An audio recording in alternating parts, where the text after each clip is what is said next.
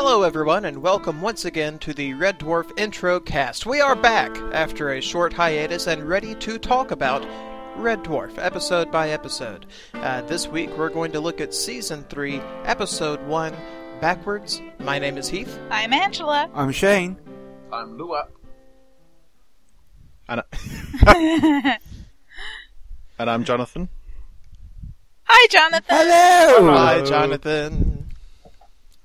So if you happen to be new to the show, you know the format. Pretty much Angela and I are the newbies. We have never seen any Red Dwarf except for now we're on Season 3, Episode 1. We're going episode by episode. Shane and Paul are old pros. Jonathan, have you seen the whole series? Yeah. I started watching it, if my mum's to be believed, in the late 80s with her. So. Aww. Awesome.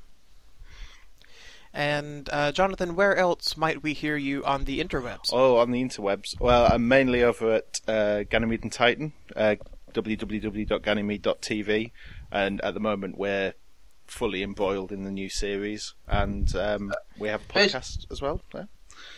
Basically, Jonathan's here to serve us as well, because we called ourselves Ganymede and Titan at the beginning until we changed it.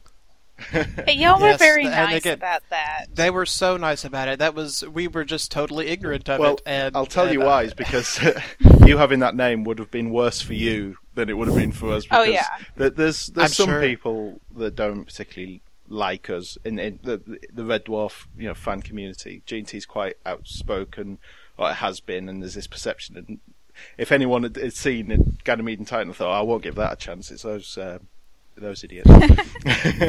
Yes, so, yeah. yes, but yeah, as soon as we found out, we switched it out just as quick as we could, and we were very glad that y'all were so understanding about it all. Oh no. So yes, no, it was great. Y'all are the originals, the real Ganymede and Titan. Yeah. And of course, Angela and I can't listen to your show because we would get spoiled all to Ganymede. No, that's true. Yeah, it's. We can listen but maybe next one of year. these days. Yes, after we get caught up in the distant future. Well, yeah. Well, there's 10 years of content on the site to catch up on. Yeah, and we'll send something on Season 2. It's like, you're wrong. How dare you? You'll be like, what? We did that like 5 years ago. Well, so to get started this episode had a new intro. And there was a huge Star Wars type scroll running at light speed in true Star Wars fashion. And Paul, I think you have volunteered to read out what's going on there. Yeah. Well, let's see. I guess first, let's see. Shane, if you want to read the episode recap, and then Paul can do that. Yeah. Of course. As Rimmer is taking Crichton for a driving lesson in Starburg, they find themselves being whisked away through a time hole and end up on Earth, where time is running backwards. Cool. And the scroll. And the scroll, which I've just accidentally clicked off on my screen.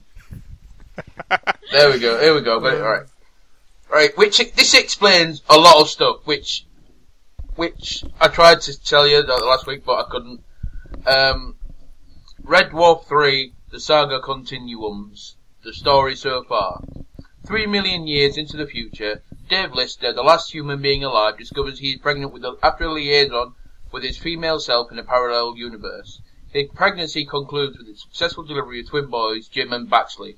However, because they were conceived in another universe with different physical laws, they suffer from highly accelerated growth rates and are 18 years old within 3 days of being born.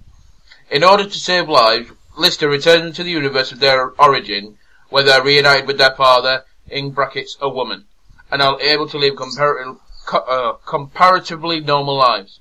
Well, as normal as can be if you've been born in a parallel universe, and your father's a woman and your mother's a man, and you're 18 years old after 3 days.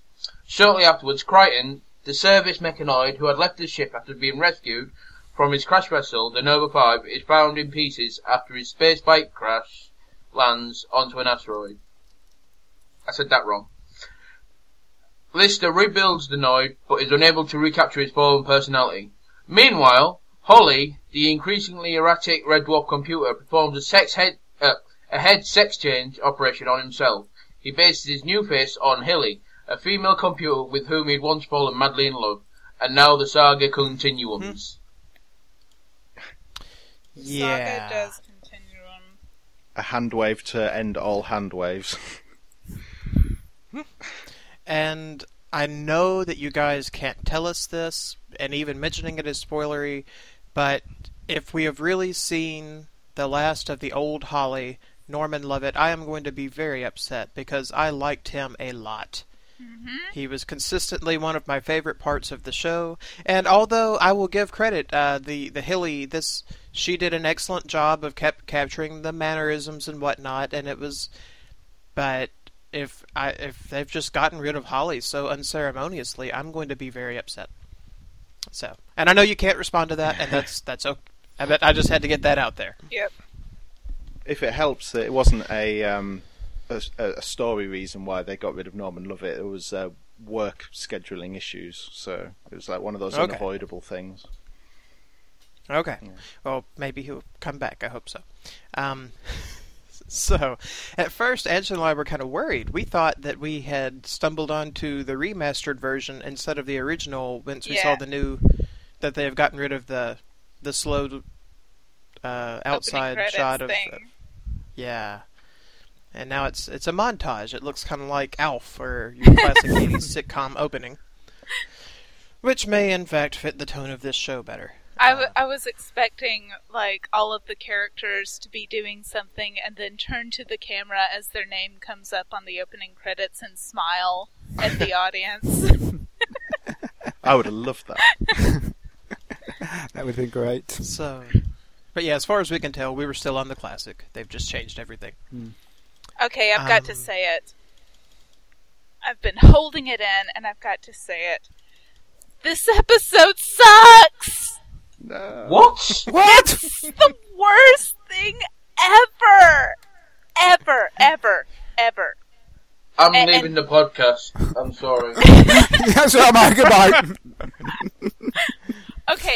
It's because you're American, you don't get it. That's. Oh, bullcrap. Really? What is it? Don't. How can you think this is horrible? It's amazing. Don't play the American card. I will play the American card. Because I watch British TV. And I watch good American TV. I have good taste. Okay, I held You like Firefly, that's throughout all of Series 1. Oh, shut up about Firefly. I've read it in. I've held it in through all of Series 1 because I was like, okay, it's the first season. They don't know what they're getting into. They're throwing all the ideas on the wall. And it was finding its stride. Yeah, and we can handle friends in space, whatever. It's fine. Series 2, I loved most of those episodes. I'm like, yes, they're finally getting into it. The beginning of Series 3 now, they're like, okay, all of these things that have been making this show great, those are crap. Let's get rid of them. Let's just go with the gimmick. The gimmick is what people want. And let's take out everything about the character, let's take out pathos, let's take out most of the interactions between Rimmer and Lister, and let's just go with, funny people walking backwards. We can reverse the film. It's hilarious. It looks like people are vomiting up food. That's so funny. Let's just go with that.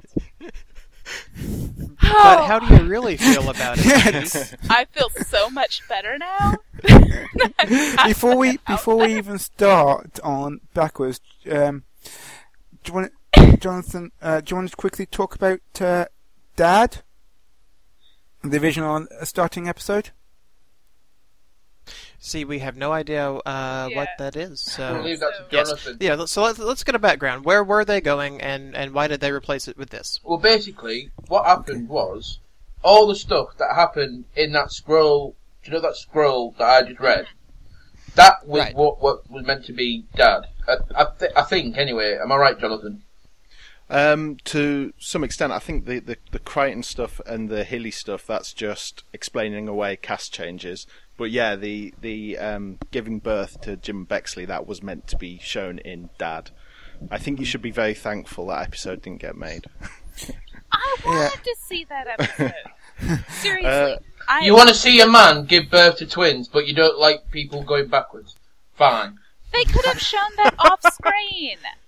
But, the rate of the kids growing up very, very quickly, and that would have been funny. And, them reacting to, oh, wait, these kids are growing up a lot, very fast, and, talking about responsibility and fatherhood, and then finally Lister wanting these children, but realizing he has to give them away could have been a touching moment. And okay, I'm going to stop ranting. I'm enjoying these rants. You know how wrong you are. A couple of quick things to note about Dad. Number one, Crichton was already in the script. Number two, Lister only gave birth to one child. And number three, he was going to name his child Barry. Yeah, nice. Well, that would have been stupid then. Yeah, B. Lister, Ballister. Nice.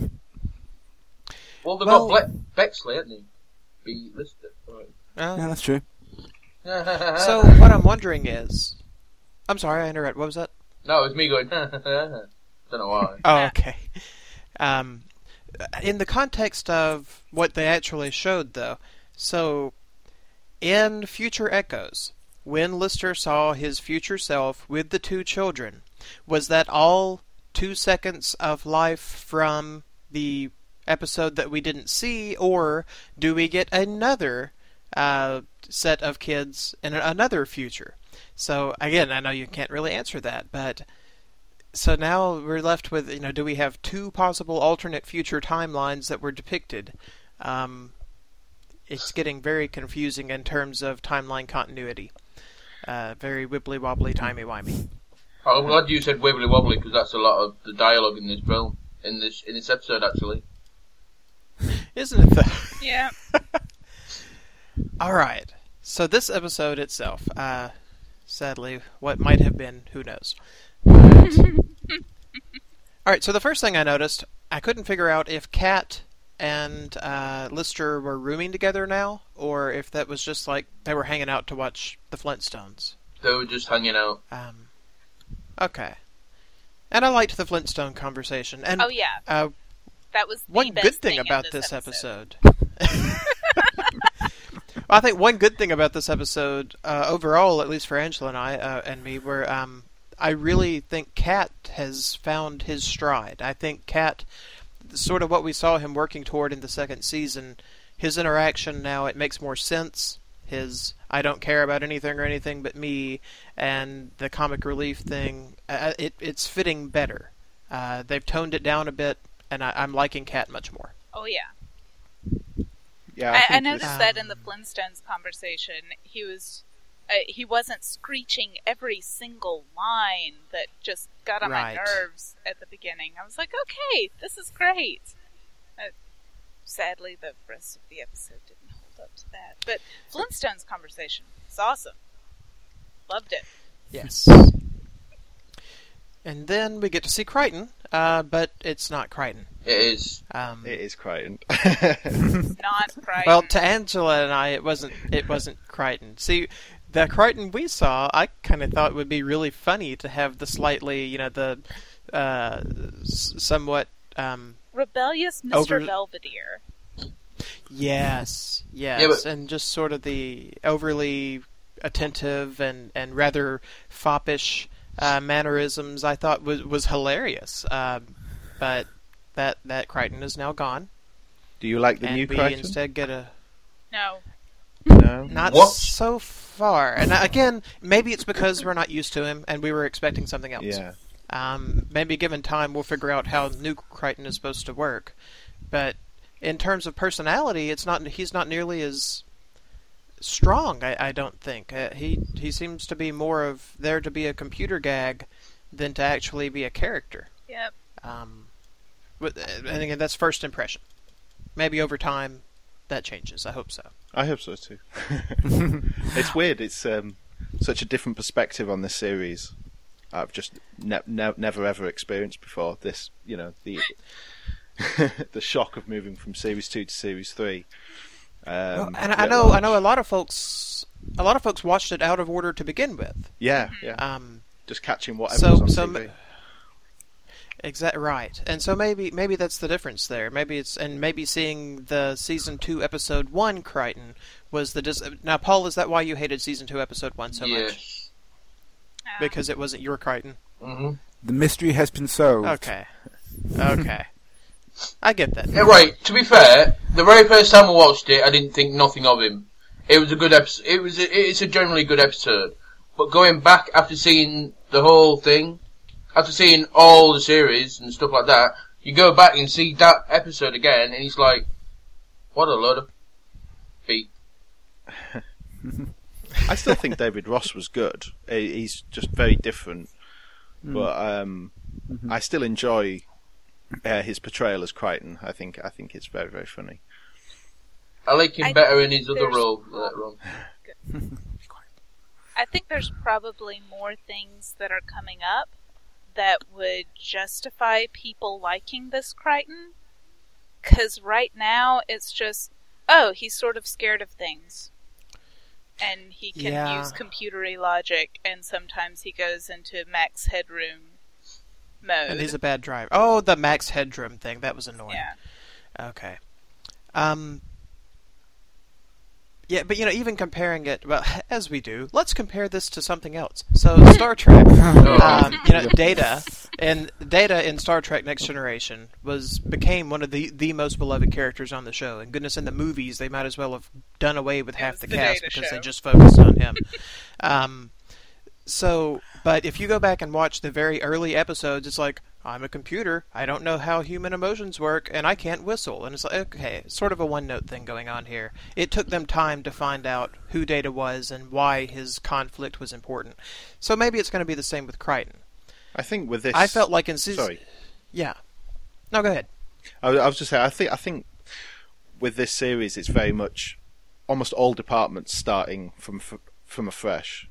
Because there has been 2 series, and they've been building up and everything, but as soon as Series 3 comes along, you've got 2 new cast members for previously inhabited roles. There's a whole new, production staff, set designer, costumes. Everyone's pretty much starting from scratch, and I think it would be fair to say that things do settle quite quickly from this point. Okay. I just hope it doesn't settle into sucking. It'll give it time. Don't worry too much about the coming episodes. I think I'll stick my neck on the line. I think you'll be all right. It's just when I saw in the feedback when people were calling this a fan favorite, I was like, fan favorite? What? That's an interesting one. But we can get to that. I like it. I felt like I think it's the season 2 episode 1 Crichton.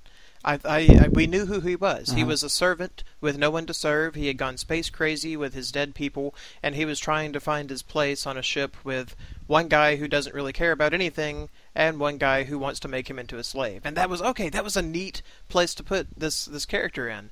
And in this one, he's trying to learn to drive for some reason that's not really addressed, and he's bad at it, and he's a computer. And I felt like he was less developed as a whole. At this so far. Well, you're talking about a character who, in the very first time we saw him, had 3 skeletons in wigs. That was hilarious. Yeah, that was cool. Yeah, but you're saying he's underdeveloped because he can't drive a Starbuck. No, because just that was his motivation, apparently. I don't know what he's working toward, what his goals are, other than to try to learn to drive. Do you need goals and that to learn to drive? I want character direction. What did you think of Starbuck as a new ship? The inside that was kind of like the Blue Midget. It looked suspiciously similar, but yeah, it looked cool. It was green. Yeah, it was fine. I don't know. It was a new ship. Thought it was weird that they had these ships hanging around apparently and never really referenced them before, but yeah, that's cool. Well, it's a big ship. They just had them in storage somewhere. So, you know what? Let's go ahead and talk about this. New sets, new clothes. Mm-hmm. I liked some of the new outfits quite a lot, and some I thought were maybe a step backward. Interesting. I miss Rimmer's khaki uniform. Khaki. Oh god, I liked it. It was khaki. Rimmer's uniform this series is not a high point. It has to be said. These bizarre hats. His H is blue and sparkly now. Can you say Captain Scarlet or Captain Emerald? I should Captain say. Emerald. Yeah. It's drab. I liked the khaki uniform with the multicolored pens.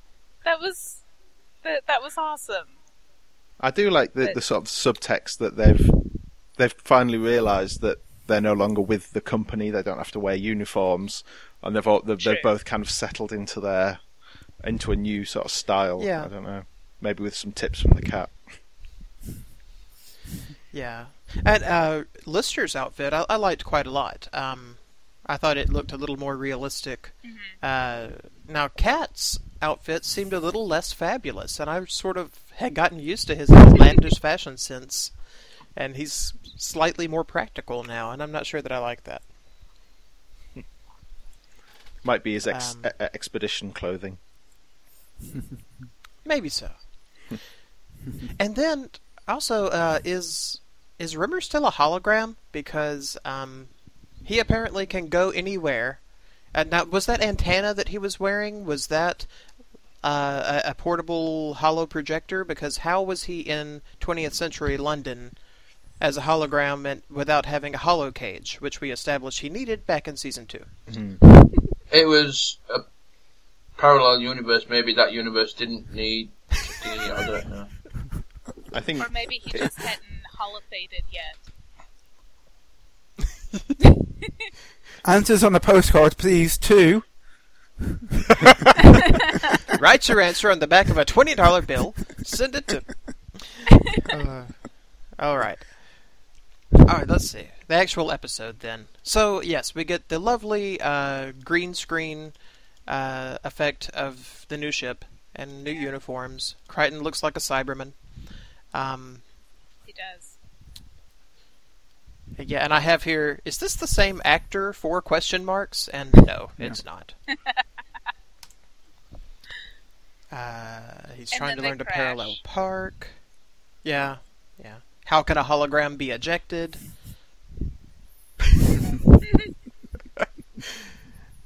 And yeah, we have Holly, or Hilly. not Holly, Hilly, and a time hole.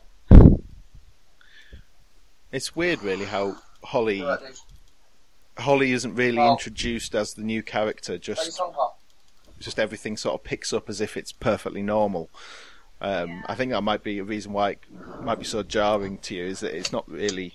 I mean, the text isn't any explanation. That's a cop out, really. But it is strange how the first scene we get with Holly, the female Holly, is just everyday interaction rather than any sort of proper introduction.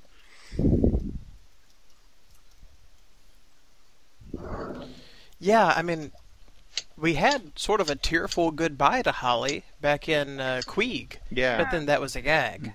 So if they were going to get rid of Holly, you figure it would be a... Well, I'm not sure if Shane's got this bigger deal. story lined up, but I think it was between series 2 and 3, and they always operated on a basis that then were never that sure that there was going to be a new series, especially after series 2 onwards. Every single series was like, is this the last one? And when they needed Norman Lovett to come back and agree to his schedule, he was living in Edinburgh, and he says, I can't make it for rehearsals, I just want to turn up for the studio days. And everyone said that we can't do that, that's unworkable. And so it was just okay, well, you can't do it then. We'll get someone else. Yeah, because his pay was cut, wasn't it? Sad. It was something like, he wanted to not show up for rehearsals and still be on the same pay, which is a bit like saying I only want to work 2 days a week, but remain on my same salary. It's slightly ridiculous. So it wasn't entertained at all. They were working on a budget. They had to go with what they could. Yeah. So it's. I wish they'd replaced him with Queeg. That would have been good. And to be fair, I don't like that he's gone. I did not mind her performance, though, and she did a spot-on job of copying some of his mannerisms and quirks. And I think so. That she had. Yeah. I think she does do a good job of feeling like being Holly, but also she's very much her own character as well. You know, she's got her own traits and everything. Mm-hmm.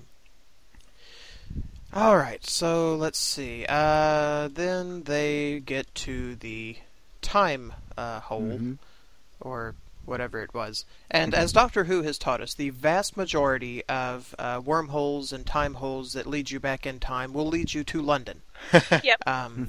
This was Manchester. Well, yeah. I think. And well, technically, they didn't arrive in London. It was Nodnall.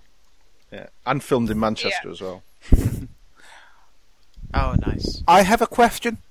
Yes. Hit it. I have a question. They've landed on this planet, right?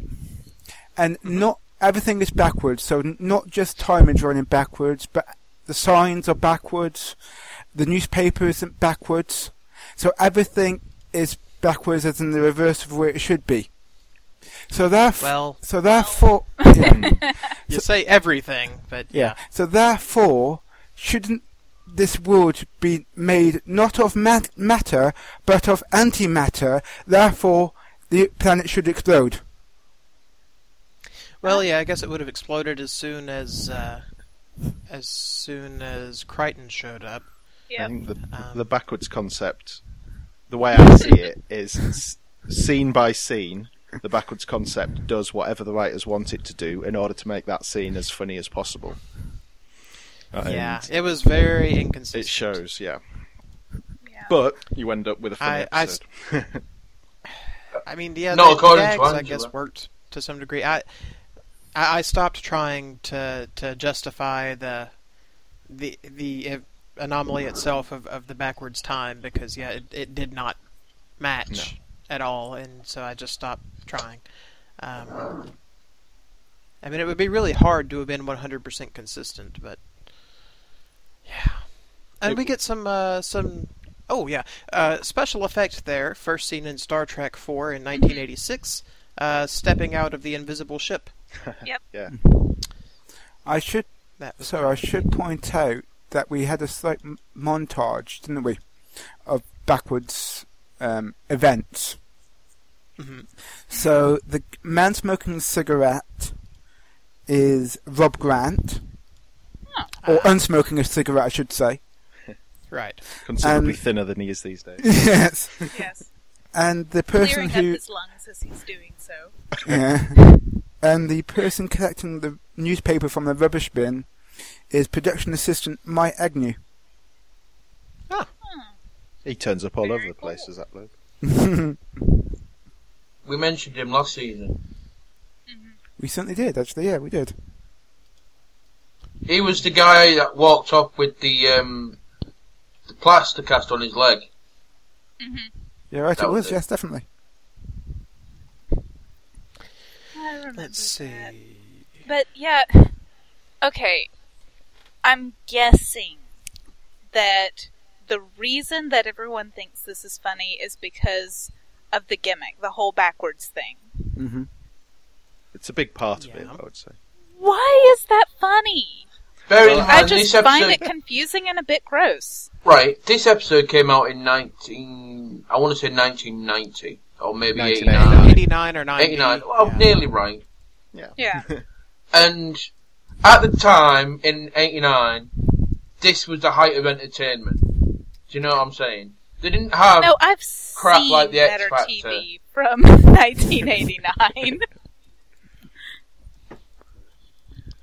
And I mean, I've seen the backwards film gag as far back as like the Batman TV series. I mean, it's not a new thing even then. I don't think I've ever seen it used so extensively, but I think technically it was quite an achievement because British sitcoms, especially in the 80s and 90s, were all done on actual videotape, and so a lot of the techniques that are quite easy on film are really complicated on videotape. I think it was quite audacious for them to do this given their setup. and I guess on British TV for a sitcom, it was a gimmick. It was unusual, and people sort of latched onto it. Yeah. But the thing is, I've seen gimmick episodes. I tend to like gimmick episodes, but there's got to be something other than the gimmick that is holding the whole thing together. I mean, in the Buffy musical episode, it wasn't just they were going around singing and dancing. There were actual character moments going along, and it was moving the plot forward. In episodes that, everyone... Well, in the last episode where they visit the alternate dimension where they're all female, it's not just, hey, everyone's girls, and girls are the dominant gender, and, oh, haha, that's funny. It's they are noticing things about themselves that they haven't realized, and they still don't realize, but it's still enhancing the characters. In this, there's nothing. It's just everything's backwards. Can I give a theory? Go ahead.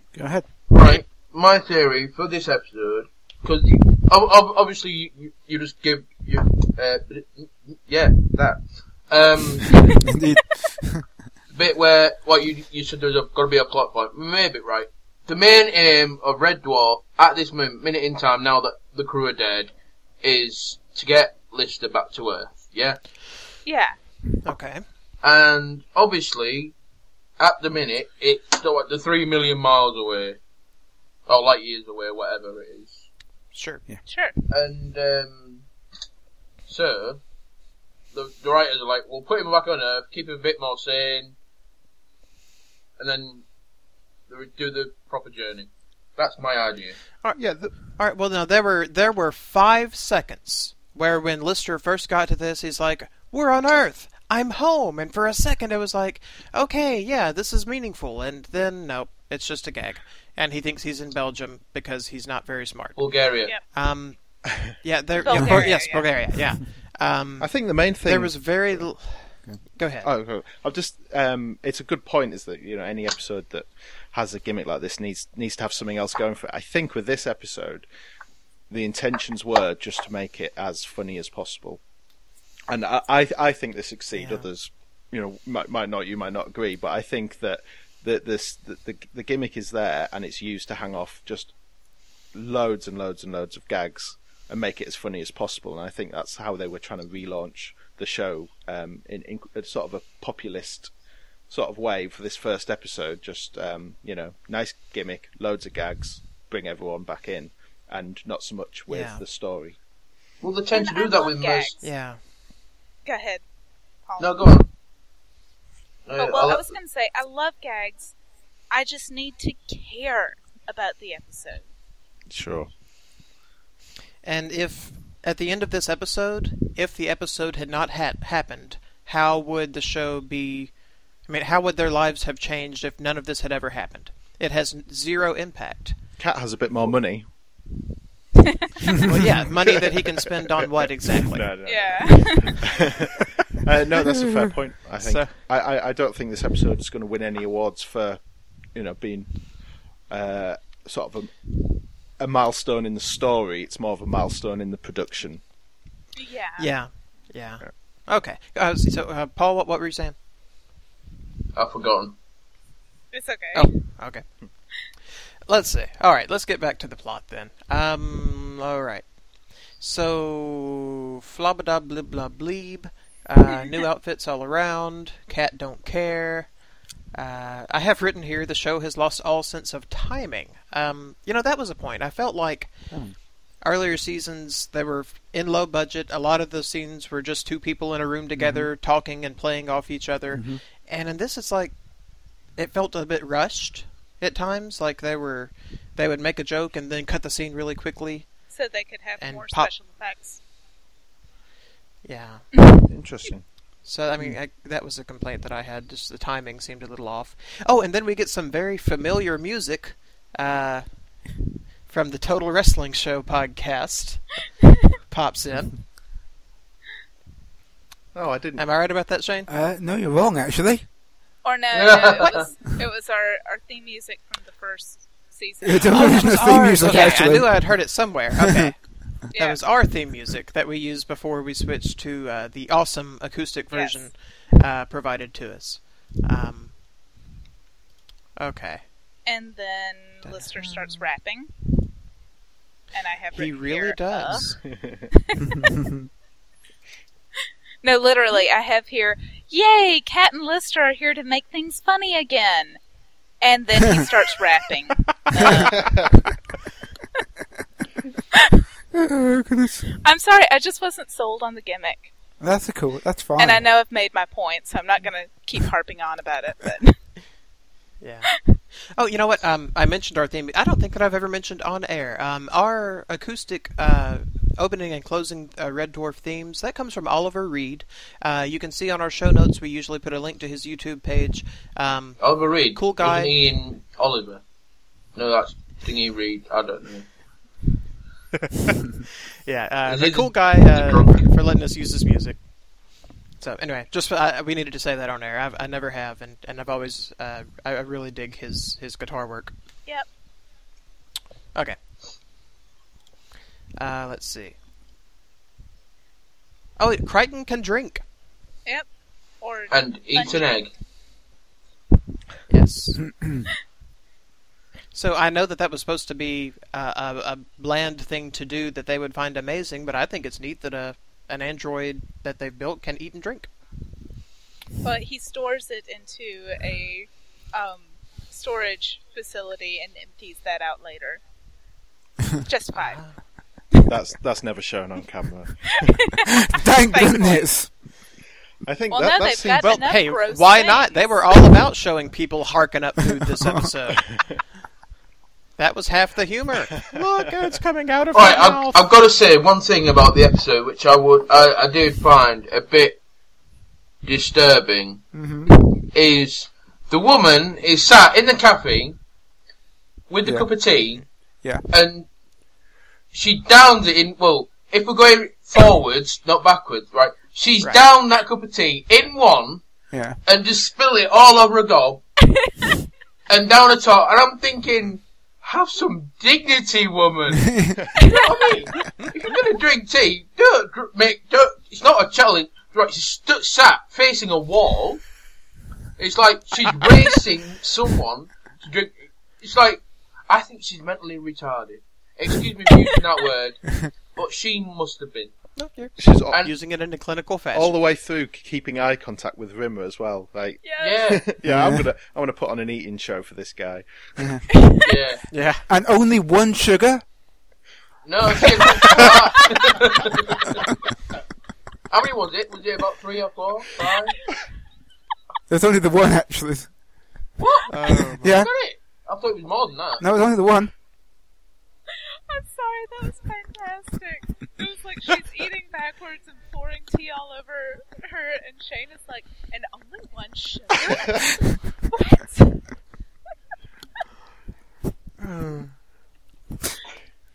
Well, and when she said 2 sugars, actually she meant 3. Let's see. Alright, and I have written here again, the same old ranting. I want Rimmer and Lister to talk to each other. The point of the show used to be relationships. And then they do talk to each other, and Lister's joke about Santa Claus, I grinned, finally. I really liked that part about the... Yeah. I like the quote.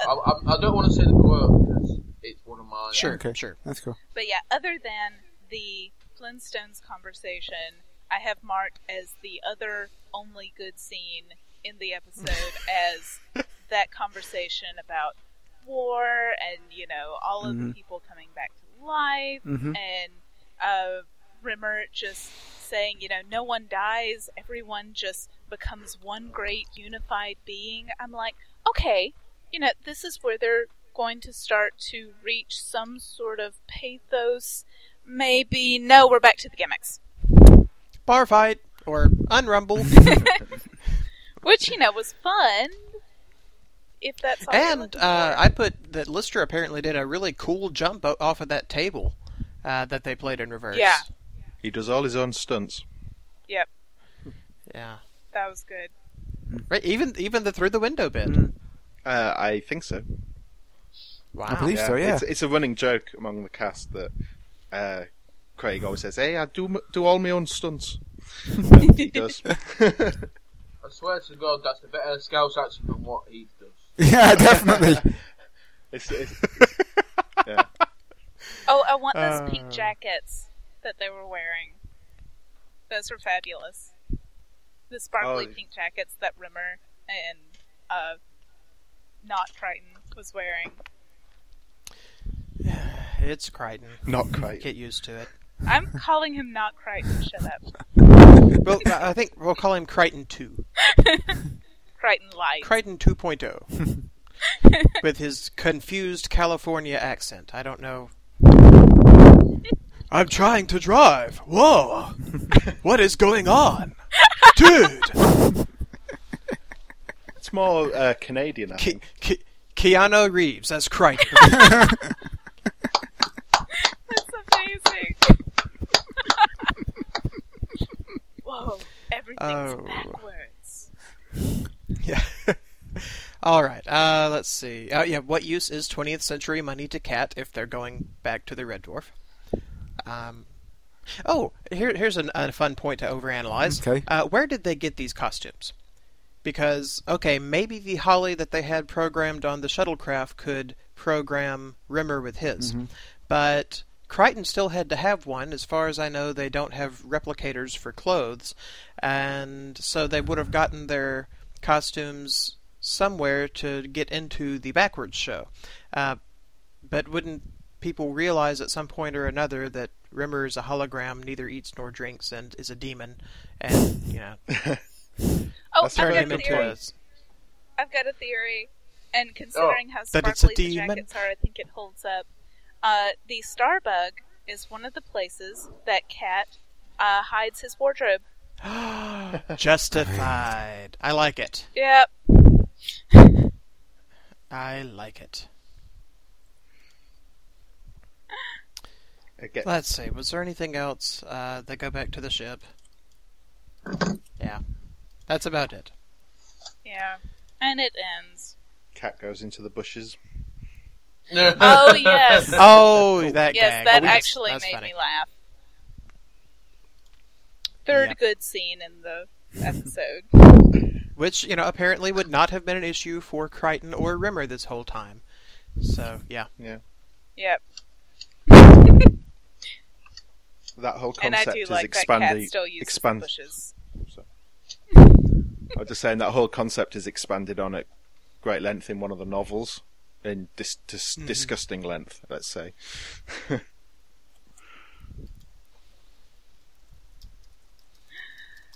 Oh.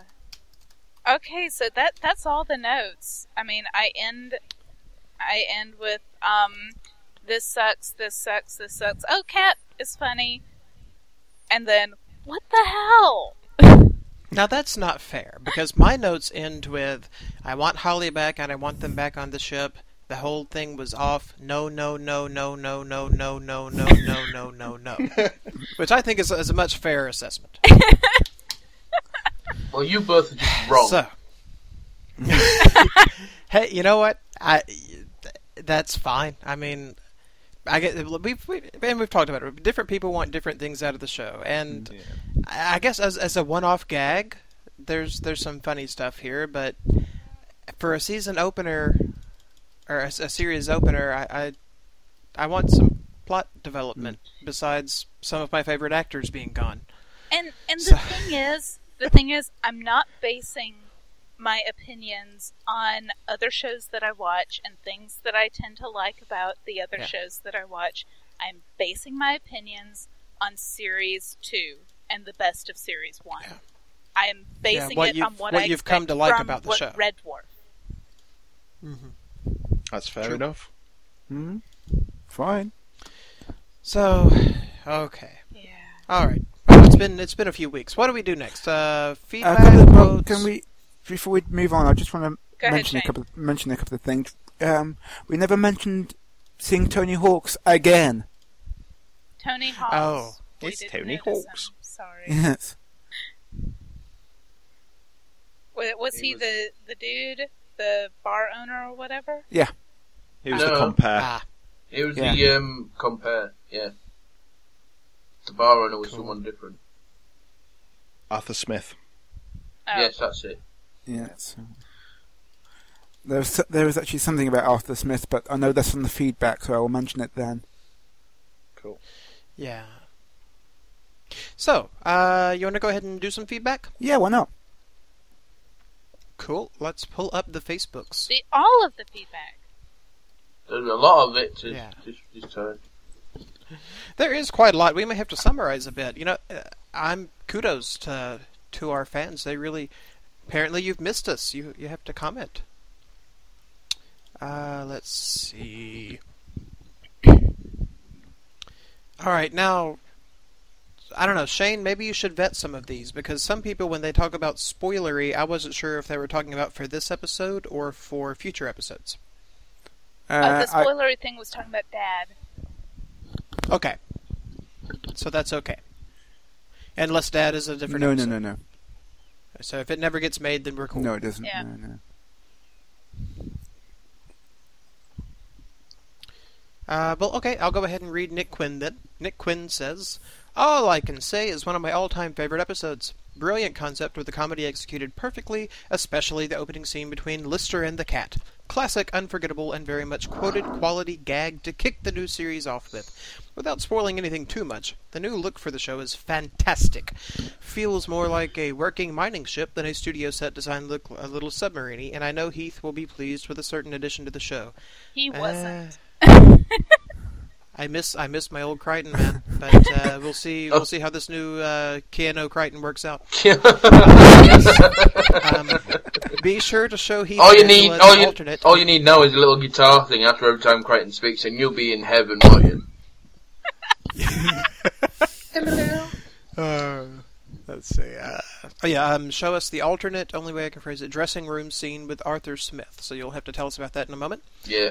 It's also worth noting the interesting way Doug and Rob chose to explain the changes within the show at the time it aired on TV. It would have been impossible to read. Only once the videos, yes, those things we replaced the DVD with, were released would anyone have been able to work out what the hell was going on with certain characters and unresolved plot lines. Yeah, that is interesting. I mean, it was a funny gag that they ran the script too fast for people to read, but if you had to read the script to know why two characters were played by different actors, that may be kind of important, you know? Yeah. So, or why the kids weren't around. Yep. Okay, I'll read Paul Hadsley's. I hope the episode still stands up to new viewers, despite it not being quite as original a trope these days. I think everyone has done something like this now, but back when it first aired, it was truly revolutionary, and for me, Series 3 was where the series is through its growing pains and really kicks into gear. New intro, female Holly, Crichton, Starbug, new costumes, new sets. Oh, it's really firing on all cylinders now. Also, I was quite young when I watched it, and Crichton's techno-nervous freak out when waiting for his driving test used to give me nightmares. And I'm not going to do that sound effect. Still, a great episode, one of the best, and a fan favorite, I think. Wish they had spent more time on Backwards Earth, though. So much could have been done with the concept. Only criticism, even backwards logic, doesn't help. The Crichton and Rimmer chain of events makes sense. In Backwards World, they arrive at the pub, have a fight, then get hired with the weird Backwards show. Then they do the show for a while before mysteriously disappearing. Our way around, they arrive, get hired, go to the shows, get fired, have a fight.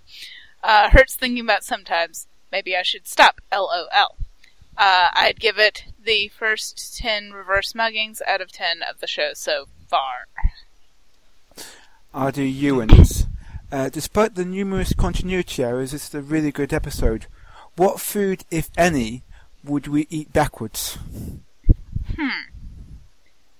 Tea. I've got some food that I would uneat. Food that I wish I'd never eaten. Oh yeah, all the stuff that I hate. Sardines. I can't stand them.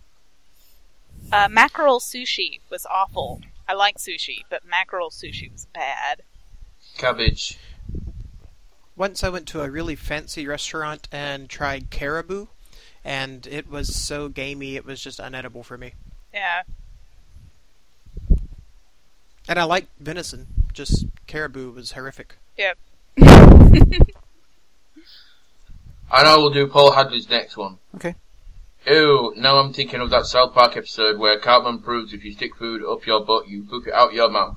Let's not do this. Lol. Lol.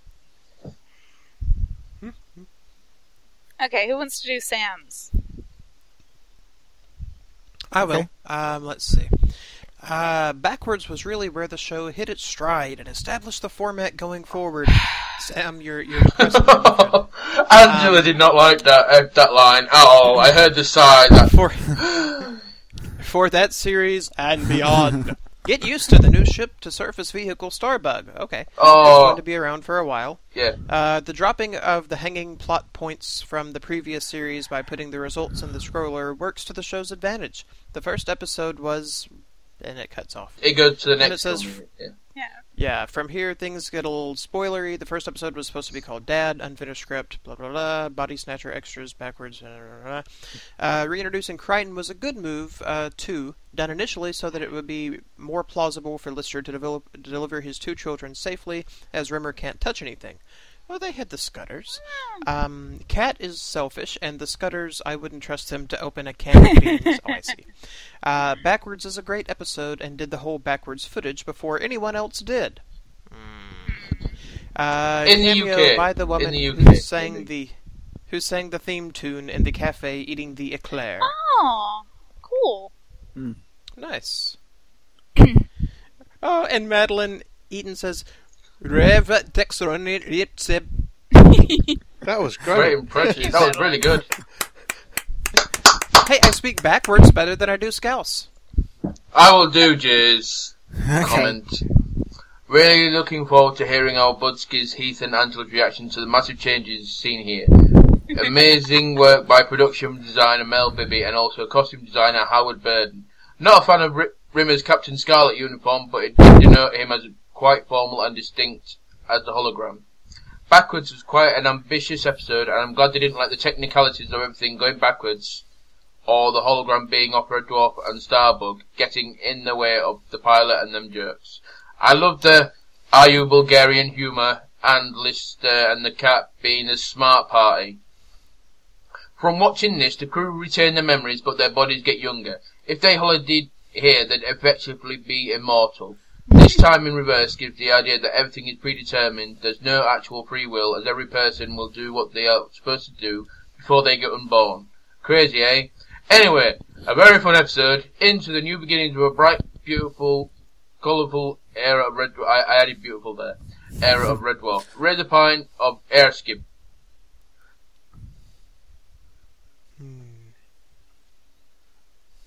Cool. Cool. I will Going- do Russ's. Okay. Yep, same as Jay, very ambitious, and even though you are watching carefully, you can see that most of the sequences aren't really in correct order for a backwards universe. They did the best they could without making it confusing for the reader. It was backwards enough, shall we say. And speaking of feedback, we always like to give a little bit of feedback to our supporters and throw in a word from one of our sponsors. So let's have a listen to this. Promotional consideration paid for by the following.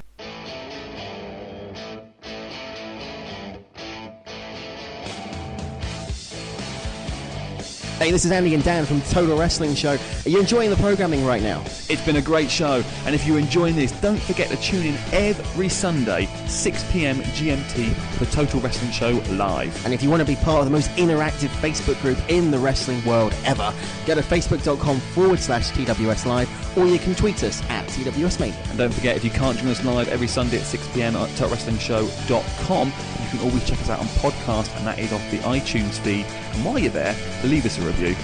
Exactly. So if you want to have the latest news, the latest reviews, the latest competitions, and the latest superstar interviews, join us for Total Wrestling Show Live, the UK's #1 in pro wrestling interactive talk.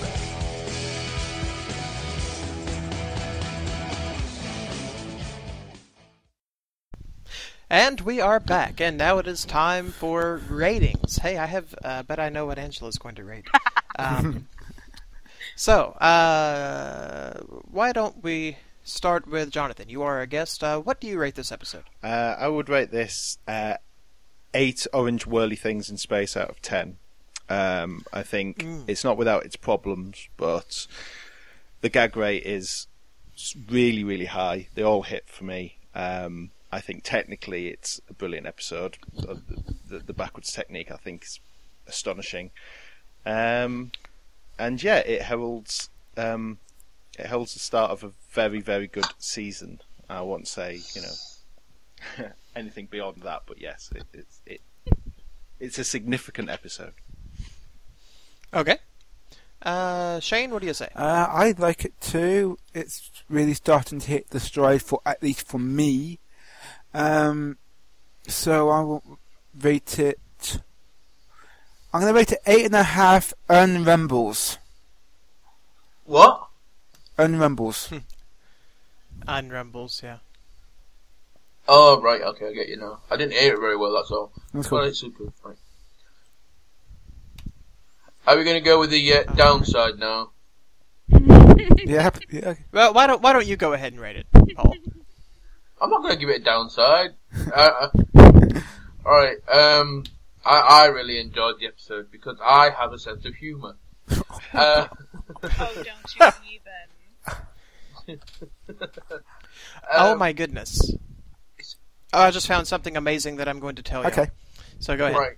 But next week, it's Angela versus Paul. To the death. So it'll just be war between us. I'm gonna give it a 7.5 air skips out of 10. Okay. I will go ahead and rate then and give Angela more time to think of horrible things to say.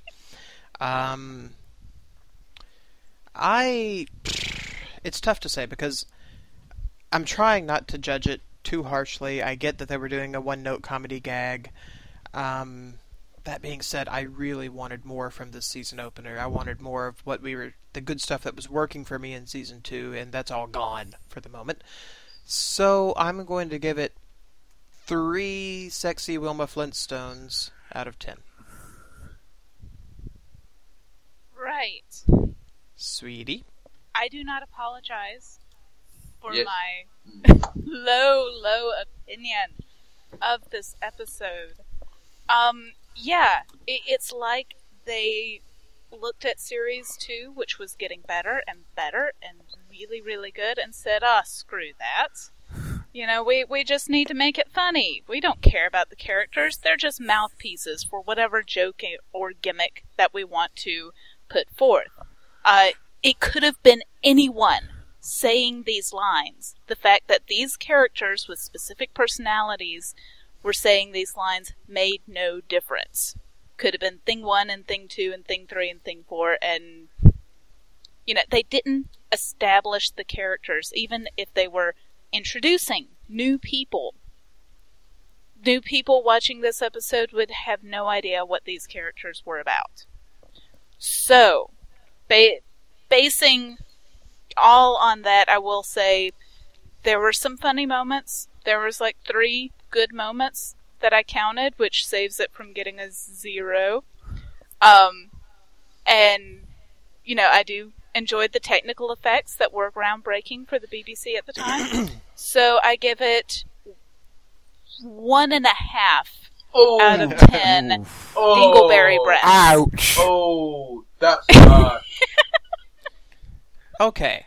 During the course of this, I was trying to look up and see how often or how early this reverse film technique was used. Didn't find that just yet. Okay. But what I did find, thanks to good old tvtropes.org, apparently if you reverse the pub owner's rant in this episode when he's telling Crichton and Rimmer that they're fired, they criticize the one prat in the country who's bothered to get hold of this recording, turn it around, and actually work out the rubbish that I'm saying. Yeah. I've got that all written down here if you're interested. Yeah, please do, actually. I've got it here, but you got to you're more than welcome to. We can't research these things because we're newbies and we'll get spoiled. So tell us the goodies. Were there any other good ones? That's what... just trying to find it now. That's what Nick was referring to in his feedback, I should point out. Oh, okay. Okay. Oh, that was good. That was just Arthur Smith riffing, basically. He was just told, come in, have a rant, walk out again. Yeah. Oh, I see. Okay. Kind of like, if you've never seen it, in the Doctor Who episode Blink. No, wait, I'm thinking of two different things. Okay. In the one with Smith and Jones, I guess it is, but David Tennant has to record this long tape that they're going to fast forward through. And so he just starts talking about all this crazy stuff while keeping his intense, serious look going on, talking about his favorite concert that he went to. He was like, also, don't ever let me eat a pear. The last thing I want to do is realize that I've eaten a pear and have that taste in my mouth. And he's so hilarious. So if you're a Doctor Who fan and have never looked that up, that's a good one. Okay, because of that one rant about the one Pratt who would figure out how it was, that's 4 good moments, so it's up to 2 dingleberry breaths.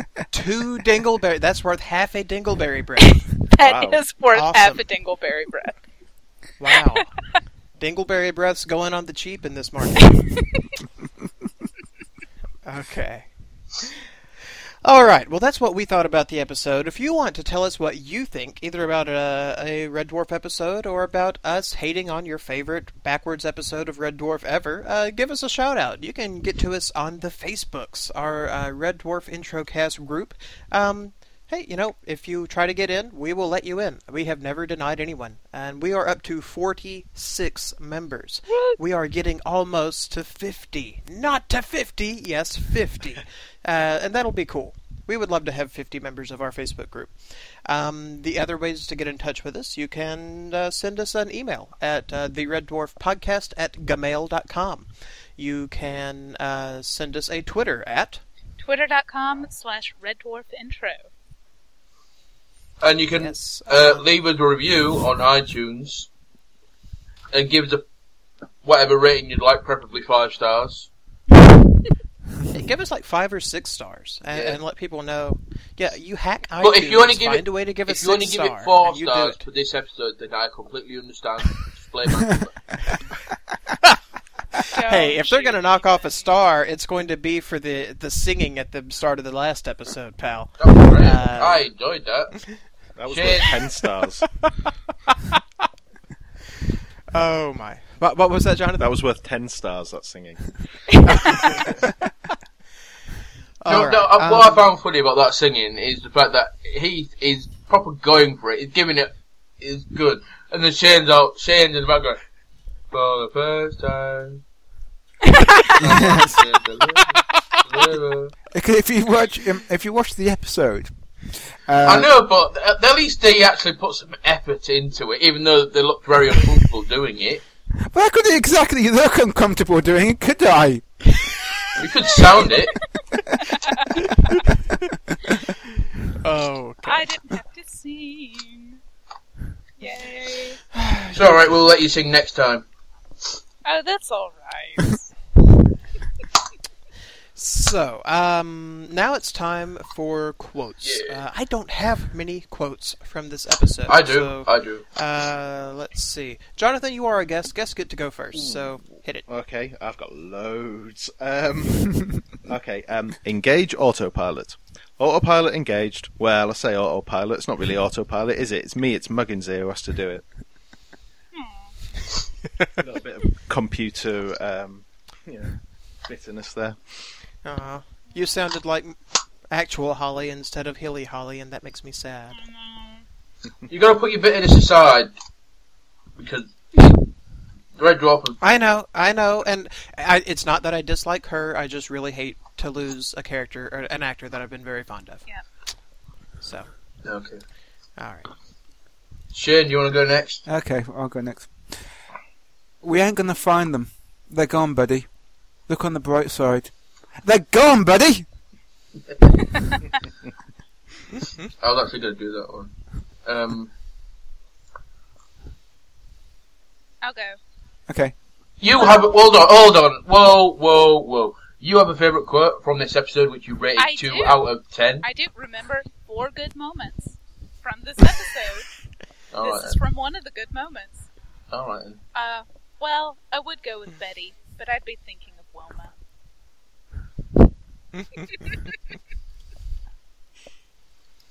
Let's see. My quote was "Flabada blib blah bleeb." Okay. I will go with mine. There's something wrong with the gearbox. The thing is, I learned to fly in Starbuck 2. I'm not used to controls in Starbuck 1. They're exactly the same. Yes, that's a problem. It's a classic. I guess. Oh, let's see. I don't have the exact quote. But in this universe, St. Francis of Assisi is a petty-minded little sadist who maims small animals, and Santa Claus is a big guy who sneaks down chimneys and steals all the kids' favorite toys. I like the bit afterwards when you... Oh, no, I've got another quote. Go ahead. Let me just find it. Okay. I didn't write that one down word for word, I'm sorry. Well, as you're looking for, I'll do my last one. If it's mine that I'm looking for, I'm going to slap you. Please do. You must have very, very long arms. What jobs are there in the backward reality for a dead hologram?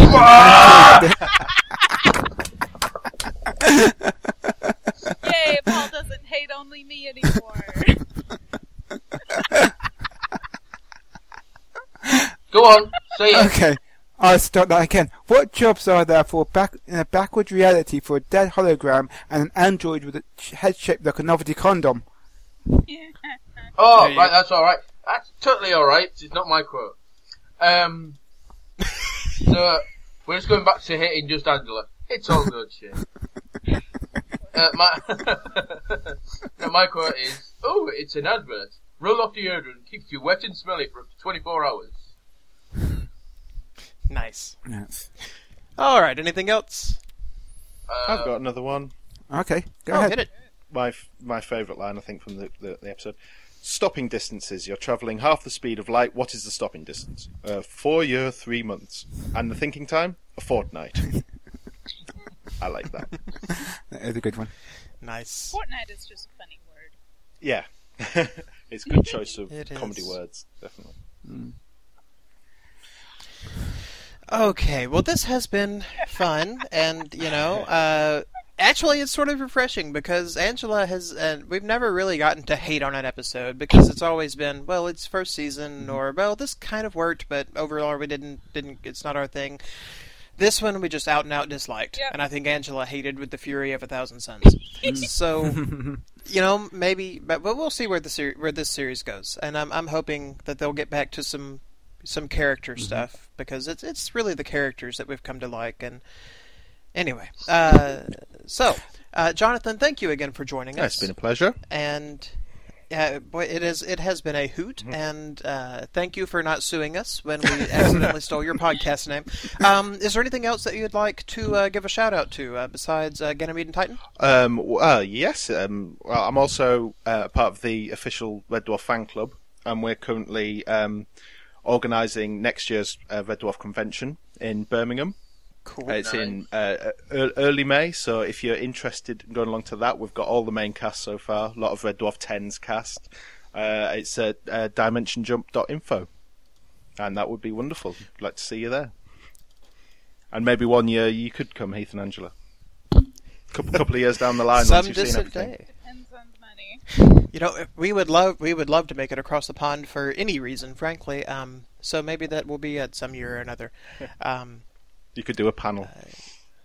There you go. And then we can get to talking about this episode, and we can get free vegetables after they're hurled at Angela. Why Heath and Angela hate Red Dwarf. Exactly. No, it's not. It won't be that. Why Angela hates backwards. Well, we never know. We never know what might happen. Well, she could have tomatoes ready, And throw them at the crowd. Because that would be backwards. I'll throw them at the cast. Oh, wow. All right.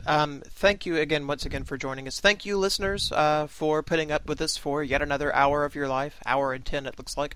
And we will see you next week. Shane, what is our homework for next week? Next week is an episode called Marooned. Marooned. Okay. So, we have to talk about the guesses, don't we? So I had guessed that the whole pregnancy thing was a sham. Well, I guess it was, but it wasn't. They figured out a way to make it into a sham, but yeah. So there you go. Yeah. We were kind of off on that. So marooned. Well, I mean, the obvious meaning would be that they get stuck somewhere and can't get away. I choose to believe, however, that they're going to paint the whole ship maroon, which would be nice. Being a fan of Mississippi State, our undergrad alma mater, with its colors maroon and white. Oh, new show title: Maroon Dwarf. Maroon Dwarf! Yes. I want to see Maroon Dwarf. That's Dwarf. worse than your rating, Angela.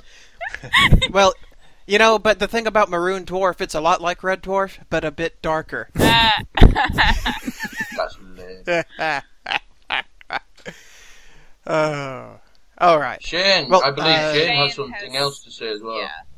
I certainly do. What? Just want to quickly talk about the Christmas episode that we'll be doing. Yay! I know it's only October, and Christmas is over 2 months away. But they've already got the Christmas decorations out anyway, so. Basically, what we're going to be doing, we're going to be running a poll on the Facebook group, and you're more than welcome to email in and Twitter your choices to us as well. But what we've done, we've picked and four... avoid the multiple voting, just one vote per fan, please. Indeed. We've picked 4 TV shows, each one starring a different actor from Red Dwarf. Yes, Firefly, No. Star Trek, no. Futurama.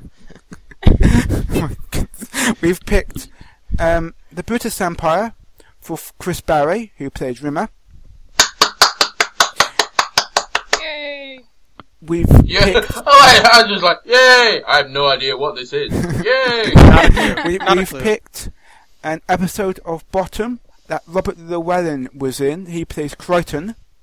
Oh, please tell me you're doing Coronation Street for Craig Charles. That is Crichton 2.0, right? Yeah, Crichton Yeah, 2.0, yeah. We have picked an episode of Maid Marian and Her Merry Men for Denny John Jules stars in. He plays Cat. All right. And we've also picked my personal favourite. No swaying of the votes there. My personal favourite here. Says the guy who clapped loudly after the first choice. Yeah, I'm just applauding every choice. There we go, that was the last 2. Thank you. Ghostwatch, which stars Craig Charles, the person who plays Lister. Ghostwatch, really? Yeah. Not Robot Wars? No. I think that's an excellent choice. Okay. So, you fans will probably know more about these shows than we do, being sadly a continent away from these awesome examples of television. So, let us know what you would like us to review, and we will give it our best shot come Christmas time. Are we allowed to... before Santa Claus comes and steals all of our favorite toys. Are we allowed to vote ourselves? Of course you are. Good. Sure. One vote. One vote per person, please, though. Well, what if you do it on the page? You can actually do it as a poll, and then you can only have the one choice. That's a thought. That's the plan. But if people email in as well, that could count as 2 choices. Yeah. So. Why don't we stick to Facebook? Okay, just. Yeah. And if that way, if you're not a member of the Facebook group, you can join the Facebook group because we want everyone to be part of the conversation. Okay, that works. And yeah, that works. Cast a vote. And yeah, that way we can make it a proper poll. That's cool. All right. Well, I suppose that's it then. Thank you once again for listening, and we will see you next week when the ship gets painted maroon. Bye, everybody. Bye. Bye. Bye.